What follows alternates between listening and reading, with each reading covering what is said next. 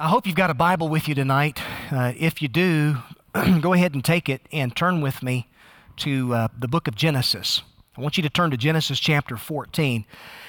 And tonight I want us to pick back up where we last left off in our study of the life of Abraham.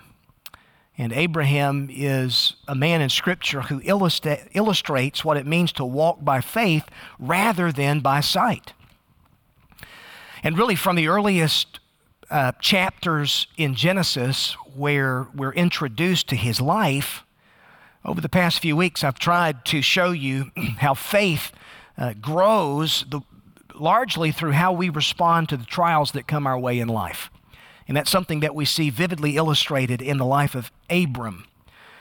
We've already seen how he's a man who's experienced his share of trials and setbacks, but those only serve to strengthen his faith.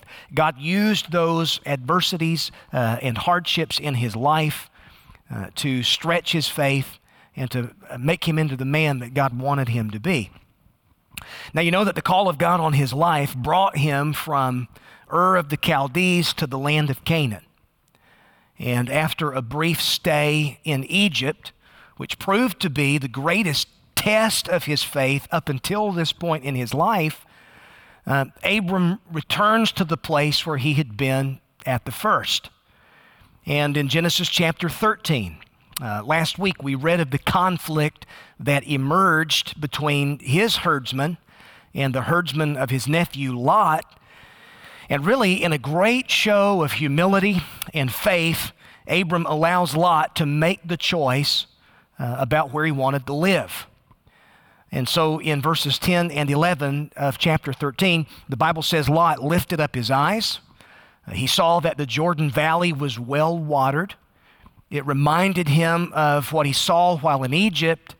And so Lot chose the best for himself. And the Bible says that he moved his tent as far as Sodom, which, as we'll see here in just a few minutes, that proved to be a terrible mistake. But as for Abram, God tells him to lift up his eyes and look in every direction, all the land that he could see. From east to west, north to south, all of that land would be given to him and to his descendants forever. And so chapter 13 concludes with this statement that Abram built an altar there to the Lord, and he quietly settles down, living a life of faith and trust. And so the next part of his life that we're going to take a look at, it's found here in Genesis chapter 14, where we discover that things don't stay quiet for Abram very, very long. So you've got your Bible there, Genesis chapter 14. Notice with me beginning in verse number 1. And I'm not going to read all of these verses. And I'll tell you one of the reasons I'm not going to is because this chapter has a lot of names that are absolutely hard to pronounce. And I'm not even going to attempt to pronounce those names, especially on camera. So I'm just going to reference a few of these verses, and then we'll actually look at this text sort of as a whole. But the Bible says there in verse 1 that in the days of Amraphel, king of Shinar, Arioch, king of Elasar, Chedorlaomer, king of See, I told you these names are hard to pronounce. I'm already having a hard time with it. Tidal, king of Goyim. Verse 2 says that these kings made war with Bera, who happened to be the king of Sodom. So I'm going to stop right there for just a second, but in the verses that follow, really through verse 10, you've got 9 kings of 9 separate city-states who enter into a conflict with one another there in the Jordan River Valley. And so many of these kings, for a period of about 12 years, the Bible says that they had been paying tribute to this king by the name of Chedorlaomer, who sort of was the most dominant king in the region. But in the 13th year, after 12 years, a dozen years of paying tribute to this guy, the kings of these city-states in the valley had had enough. And so they unite together against Chedorlaomer, and there's a conflict that follows, and pretty soon the whole region is engulfed in conflict.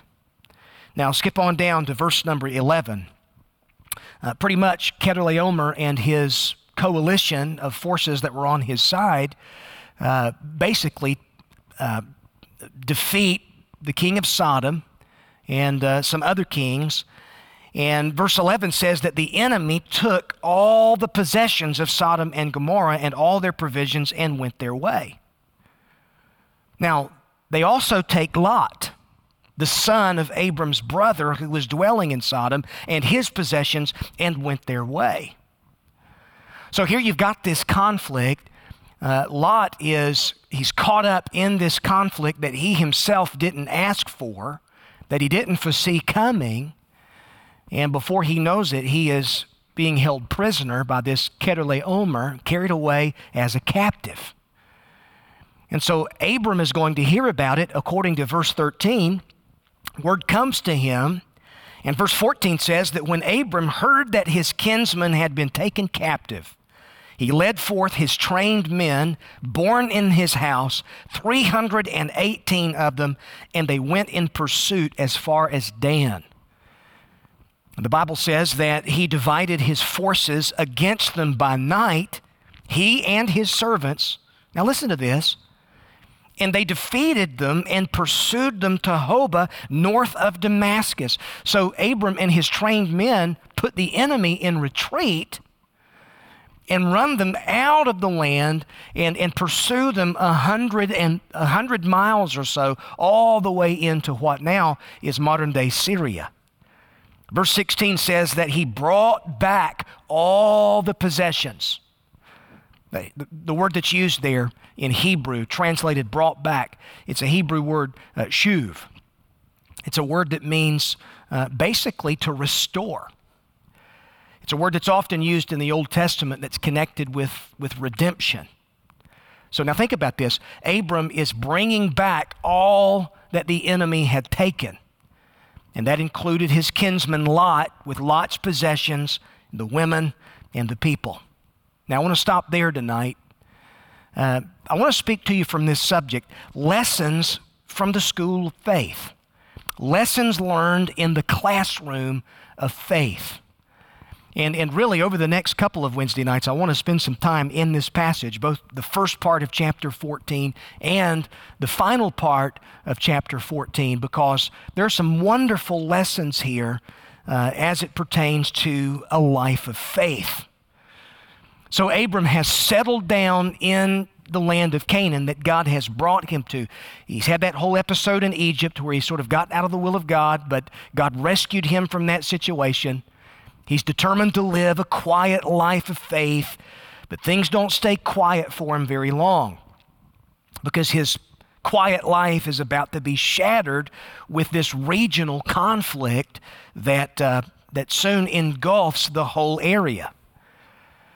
And as I read that this week, I was thinking the Christian life, it's not a playground, folks. It's a battleground. And largely, the life of faith involves one conflict after another.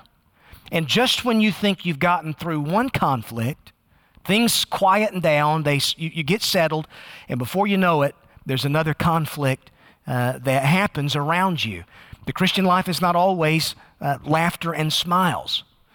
Many times it involves tears that are brought on by the unforeseen. But you see, that's how maturity happens in our lives as believers.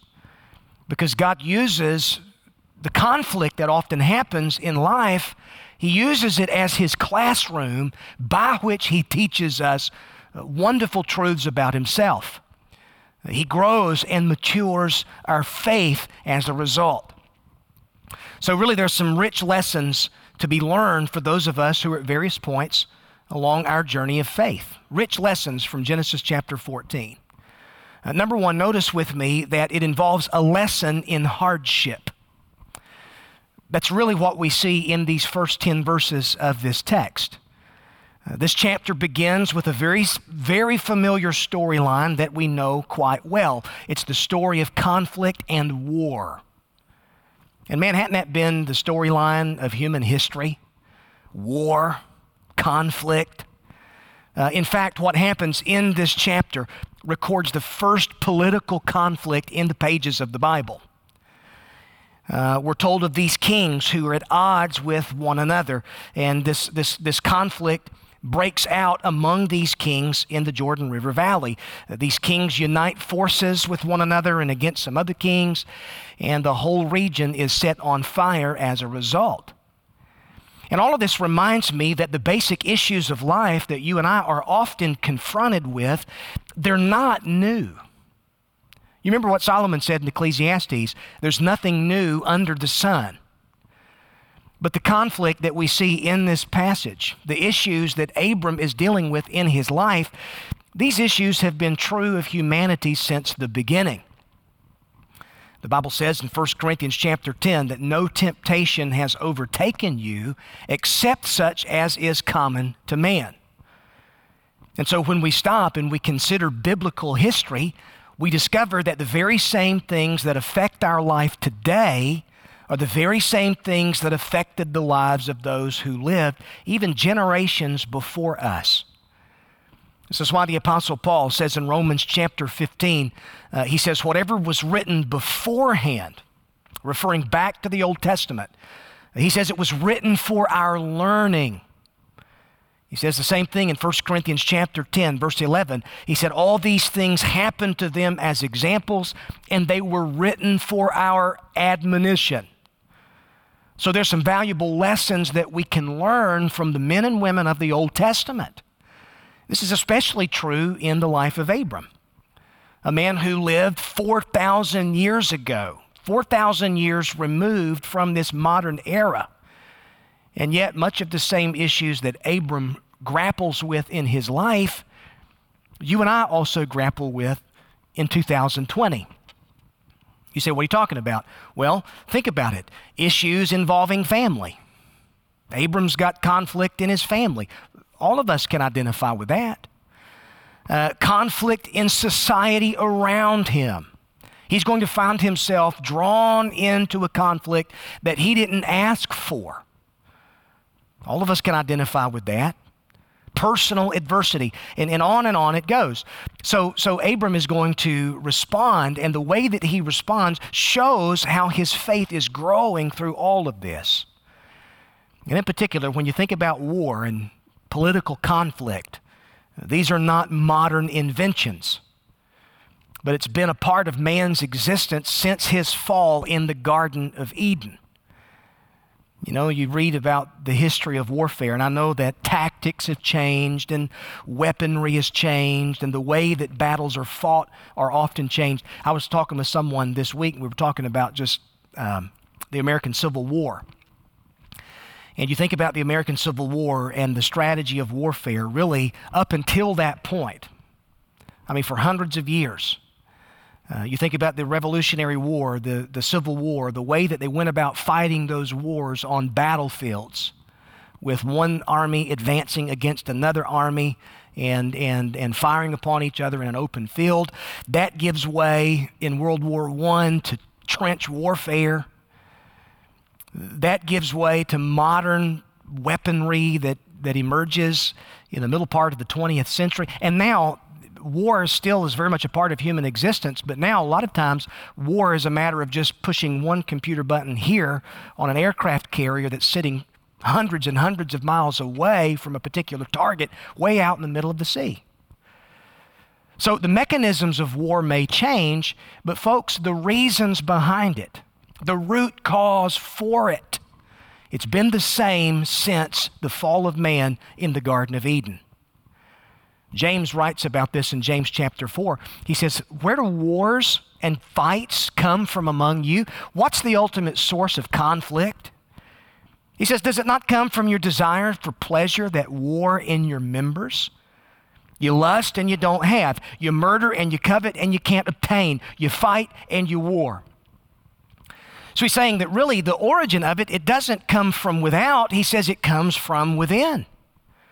The explosive situations that we find ourselves in as people, they don't begin outwardly, but they begin inwardly.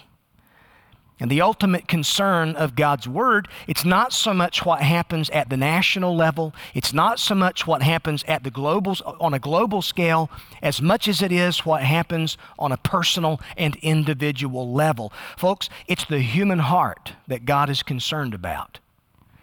No amount of external treatment will ever solve the internal dilemma of sin.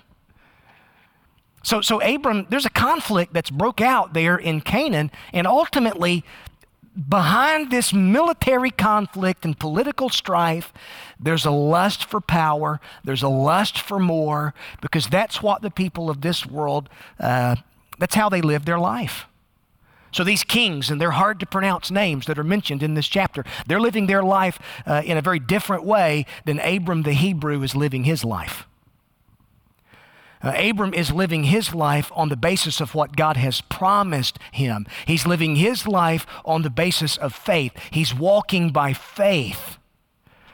His main concern is not so much the stuff that happens in this life around him. He doesn't have his eyes set on the fool's gold of the world, but that's an altogether different story for these kings whose names are mentioned here. And yet, Abram's going to find himself drawn into the midst of this conflict. Now keep in mind, all of this is happening in the land that God has promised to give Abram. I think sometimes we miss this. I think sometimes we imagine Abraham in the promised land, and all of the land is his, and there's no conflict, and there's nothing going on in society around him. No, that's not the case. Because Abram's in this land that God promised to give him and his descendants, but there are all these other power brokers and wicked rulers who are ruling over these city-states in the Jordan River Valley. I love what Chuck Swindoll says about this. He says, interestingly, none of this appears to have bothered Abram. And as far as he was concerned, the land promised by God would eventually come to him regardless of which idol-worshiping king claimed to own it. And he didn't involve himself in Canaan's petty politics. That is, until it affected his own family. So he finds himself in the middle of this conflict that he didn't seek out, but it's one that's dealt to him regardless. And the hardship that he experiences as a result of it only deepens his faith. And it strengthens his resolve as a worshiper of the Lord. And folks, listen to me. The most important lessons in life are learned in the valley of hardship. It's not so much the mountaintop experiences of life where we learn much about who God is and the life of faith. The lessons that are the most important and the most valuable for our lives as believers happen in the valley of adversity. So there's a lesson in hardship here. Notice secondly, a second lesson, it's a lesson in fellowship. This passage has much to teach us by way of the company that we keep and the importance of it. You get down to verses 11 and 12, and the Bible says that Kedorlaomer, the enemy and the enemy forces, take all the possessions of Sodom, Gomorrah, all their provisions, and go their way. And this includes Lot, the son of Abram's brother, Abram's nephew. And he was dwelling in Sodom. He was in the wrong place. And as a result, he's taken captive, and this conflict then draws Abram into it. So Lot and his family are finding themselves in a very uncomfortable place as they're taken captive by the enemy. Now, before I say anything else about that, we need to go back to what's said about Lot in the previous chapter. Again, remember what's said there in chapter 13, verse 10, as it says that Lot lifted up his eyes and he saw the Jordan River Valley and how it was well watered, reminded him of Egypt. He chose for himself in a very selfish way. And so he chose on the basis of what he saw. He chose to move his family into what seemed to be the best of the land because he had a materialistic mindset about him. And the surface glance of the story would seem that seemed like he made a very practical choice, a good choice, right? I mean, given the options, who in their right mind would not choose the well-watered valley if they had the choice? But you see, spiritually, there's so much more that's going on here in this passage. That phrase, Lot chose for himself, it's really a statement that shows how selfishness and a lust for the things of this world had filled Lot's heart. There's a difference in him and his uncle. Abram had been in Egypt, yes, but his heart was in Canaan. Lot had been in Egypt. His heart's not in Canaan, but his heart is in Egypt. And so he abandons Abram there on the hillside, and he moves his tent towards Sodom. Now, you ought to take your Bible and pay close attention to this progression in Lot's life in chapters 13 and 14. If you go up to verse 12 in the 13th chapter, it says that Lot settled among the valley and moved his tent as far as Sodom. But when you get to verse 12 of the next chapter, here in chapter 14, it says that Lot was dwelling in Sodom. So he starts out by being near Sodom, and by the time we get into chapter 14, he is living in Sodom. I'm reminded of that old gospel song. You've probably heard the lyrics of it, but it says something like this: sin will always take you farther than you want to go, keep you longer than you want to stay, and cost you more than you want to pay. And that's a lesson that we see illustrated in Lot's life. Now, I think it's important to point out that there's no evidence in the Bible to suggest that Lot is an unbeliever. In fact, the opposite is stated. Because it's Peter in the New Testament, 2 Peter chapter 2, says that God turned the cities of Sodom and Gomorrah into ashes, making them an example to those who would live ungodly. But then Peter says that God delivers righteous Lot. So he's described as being righteous. He's described as being a believer, someone who's oppressed by the conduct of the wicked. But then Peter says something like this. He says, "For that righteous man dwelling among the inhabitants of Sodom vexed his righteous soul from day to day, hearing and seeing his lawless deeds." The idea is that Lot, because of his worldly mindset, he knew that he was living in a way that really he shouldn't be living, among people that he shouldn't be living with and keeping company with. But because of his materialistic desire and his desire to want to prosper, he's a believer who's out of fellowship with God, and it vexes or torments his righteous soul. So Lot is not a picture of an unbeliever, but rather he's a picture of a worldly-minded Christian. Someone who knows God, someone who's called to a life of faith, but someone who is primarily influenced by what his eyes see. Someone who knows Jesus but makes decisions on the basis of the wisdom of the world and gets caught up in following the spirit of the age. And so Lot becomes enmeshed in the materialism that characterizes Sodom's society. He made compromises with the world, and in so doing, he places his family in spiritual danger. And all of those compromises will result in misery in Lot's life.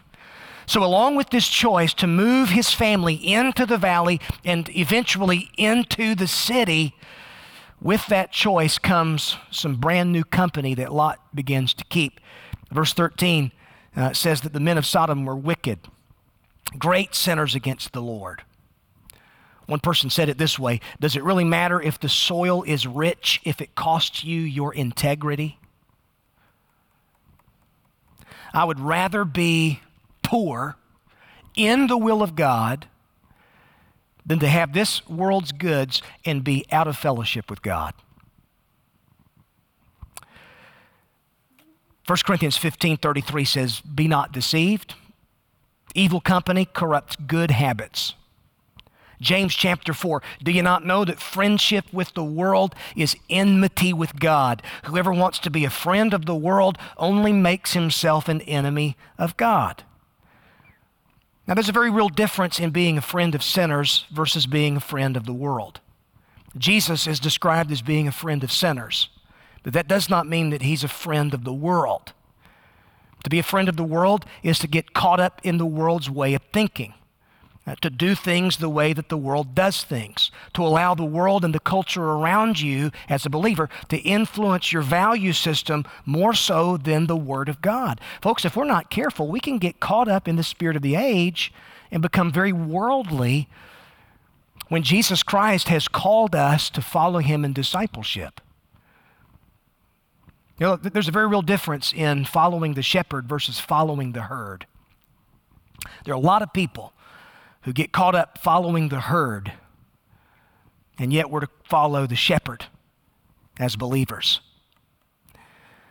So a worldly-minded believer, this is someone who's trying to make the climb of faith while holding on to as much of this world's stuff as they possibly can with no thought of reaching the summit. I heard a story about a group of people who were making a climb of a particular mountain in the French Alps. And on the evening before they made their climb, they had a guide who told them that if they were going to reach the top of the mountain, that they needed to do it with only the basic essentials. They'd have, boots on their feet, clothes on their back. They would have a climbing axe, but really nothing else, because anything else would just weigh them down in the climb. Well, there was a young climber in the group who was a bit arrogant and said, I really don't agree with that. I think I can make it to the top of the mountain with the stuff that I want to bring. And so the guide said, well, if that's your attitude, if that's the way you want to go about it, you've got to do it by yourself, because I don't want you endangering the rest of the group. So really the next morning, before the rest of the group had got ready to go, this young climber sets out on his own to begin his climb. In addition to just the basic essentials that he would need, he determined that he was going to carry a blanket. He was going to take some snacks with him. He was going to take his camera. He wanted a pair of binoculars. And so off he went, vowing to make the top of the mountain with the stuff that he had in his hands.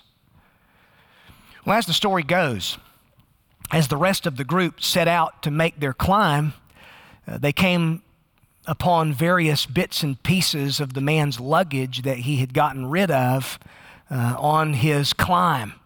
They found his blanket. As they climbed a little bit further, they found his snacks cast aside. A little bit further, they found his camera and his binoculars cast aside. And eventually, whenever they reached the top of the mountain, they found him just the way that the old guide had said, with nothing in his hands to hinder his climb. And the person who told that story said this, so it is in the Christian life. Many who find that they cannot reach the top with all that they hold in their hands, let the top go and pitch their tent in the plain, and the plain is so very full of tents. And so many believers get caught up with this world's goods. They get so caught up with all of the issues and the stuff of this life that rather than making the climb of faith, they settle down to live life on the plain. I don't know where you are as a believer tonight. Are you one who's making the climb of faith, or are you someone who has settled down for a life of mediocrity, a life of ease, a life of comfort, when Jesus Christ calls you to pick up a cross and follow him as his disciple? Folks, one of the reasons that the church in our day has been so weak, it's not because there's a lack of power available, it's because we've been so worldly in so much of our thinking and so much of our living. And let's just be honest, church became non-essential to a lot of professing Christians long before it was ever non-essential to the governors of our states.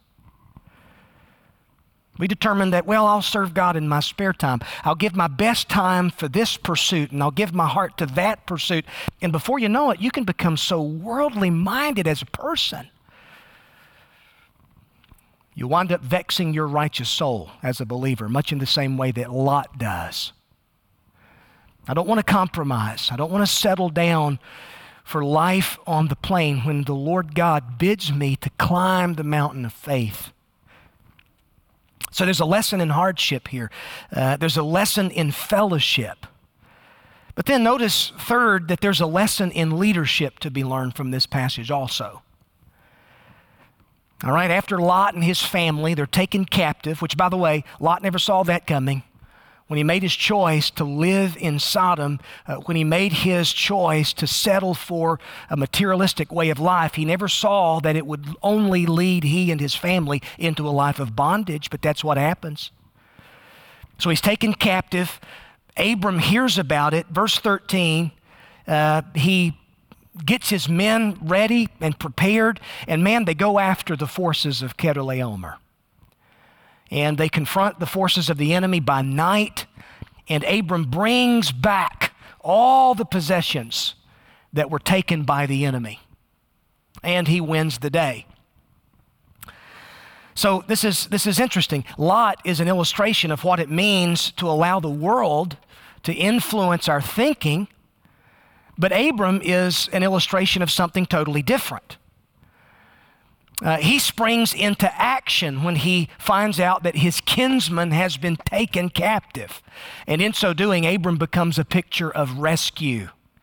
He arms himself. He arms his men. He comes to the rescue of Lot and Lot's family who's in bondage, and he defeats the enemy's forces by skill and stealth.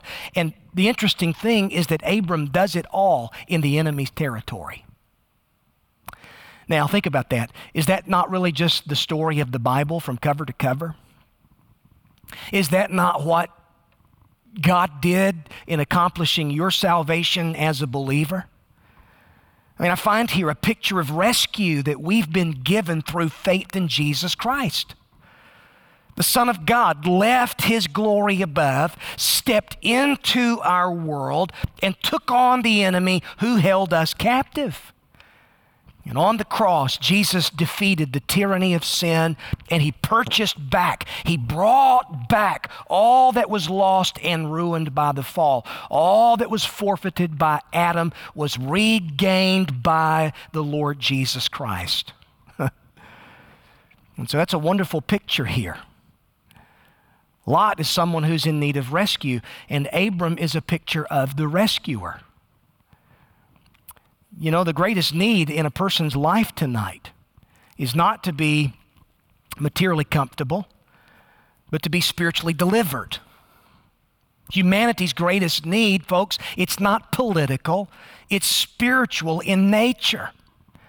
And when it comes to spiritual matters, we're not dealing with that which is inconsequential or secondary. The gospel's not primarily about you as a person finding significance in life. It's not a self-improvement plan. And gospel preaching is not dispensing therapy. We're talking about saving someone's soul from the clutches of death itself. That's what God did for you in Jesus Christ. James chapter 5 says this, "Brethren, if anyone among you wanders from the truth and someone turns him back, let him know that he who turns a sinner from the error of his way will deliver his soul from death." It's not about making people more comfortable in life. The gospel is about delivering someone's soul from death. And that's what Jesus Christ has done for us. And that's what the message of the gospel is all about. Now, could perhaps such a loss of evangelistic urgency and fervor in our hearts and lives as believers, could that be one of the reasons why the church has gotten so sidetracked in our day? Because maybe we've forgotten what it means to be lost. Jesus said that the Son of Man came for this purpose, to seek and to save that which is lost.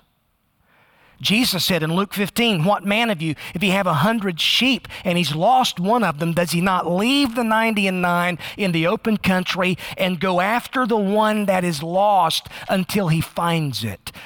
And when he finds it, he puts it on his shoulders and rejoices." Jesus says in that passage that all of heaven rejoices when one sinner repents and comes home. And so if you're saved tonight, it's only because your shepherd left the safety of the fold and made his trek into the wilderness to rescue you. So Abram is a picture of spiritual leadership here. And in many ways, it's a reminder of what God has done for us in the person of the Lord Jesus Christ. Maybe you've heard that old hymn that says something along these lines. There were 99 that safely lay in the shelter of the flock, but one was out on the hills away, far off in the cold and dark. Away on the mountains, wild and bare, away from the tender shepherd's care. Lord, thou hast here thy 99. Are they not enough for thee? But the shepherd made answer, this of mine has wandered away from me. And though the road be rough and steep, I go to the desert to find my sheep. But none of the ransomed ever knew how deep were the waters crossed, nor how dark was the night when the Lord passed through to find the sheep that was lost. Out in the bleak desert he heard its cry, all bleeding and helpless and ready to die. Lord, whence are those blood drops all the way that mark out the mountain's track?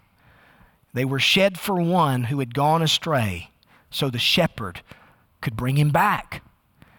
Lord, whence are thy hands so rent and torn? They're pierced tonight by many a thorn. And all through the mountains, thunder riven, and up from the rocky steep, there rose a cry to the gate of heaven, rejoice, I have found my sheep. And the angels echoed around the throne, rejoice, for the Lord brings back his own. Aren't you grateful for someone who entered into a conflict to rescue you from the clutches of sin and death? Because that's what Jesus Christ, the Good Shepherd, has done for you. And folks, if that's what he's done for us, should it not stand to reason that those of us who are his followers, who are called by his name, we live our lives for the same purpose? To seek and to save the lost. To reach out to the backslidden and the broken, the lots of this world. The worldly minded believers who perhaps have compromised with the world and they've gotten themselves in a heap of trouble because of it. It's not our responsibility to heap judgment upon their shoulders, but to reach out in love and in grace and compassion and to point them to the shepherd of their souls. Lord, in the name of Jesus tonight, thank you for your word. And Lord, thank you for this passage of Scripture that reminds us that we live in a world that is filled with conflict. A reminder, Lord, that political conflict, it's not new to our time, but it's been around since the beginning. And the ultimate reason behind conflict in the world is because of the hearts of humanity. And God, we live in a world, there is right and there is wrong. You're a God of truth, and it's our responsibility to stand for what's right and what's true. And sometimes, as far as things that we're told, we don't know what to believe, but Lord, we can always believe your word. And so for those, Lord, who find themselves in the midst of conflict tonight, whatever it may be, whether it be family conflict or personal conflict, Lord, the conflict that we're in right now as a country, we're a divided nation, Lord, a divided nation. And we can deal with symptoms, or we can speak to the root cause of conflict, and it's sin in the heart. But the gospel of Jesus Christ is the remedy. And Lord, you're in the life-changing business. And nothing will transform a society any more than people in that society on the individual level getting right with God, and being saved, rescued from the clutches of sin and death. And that's my prayer tonight, Lord. The issues of racism and political division and the corruption that parades itself on our social media feeds and our television screens. All of this is symptomatic of a greater problem. And it's the human heart. But Lord, you're in the business of giving new hearts. And that's what you do through Jesus Christ. So Lord, I pray that you take these truths tonight and seal them up in our hearts. Use the hardships of life to make us more and more like your Son. We don't want to be worldly minded people, but Lord, we want to have our eyes on heaven. And those who are the most heavenly minded are the most worldly good. So we love you. We pray all of this in Jesus' name. Amen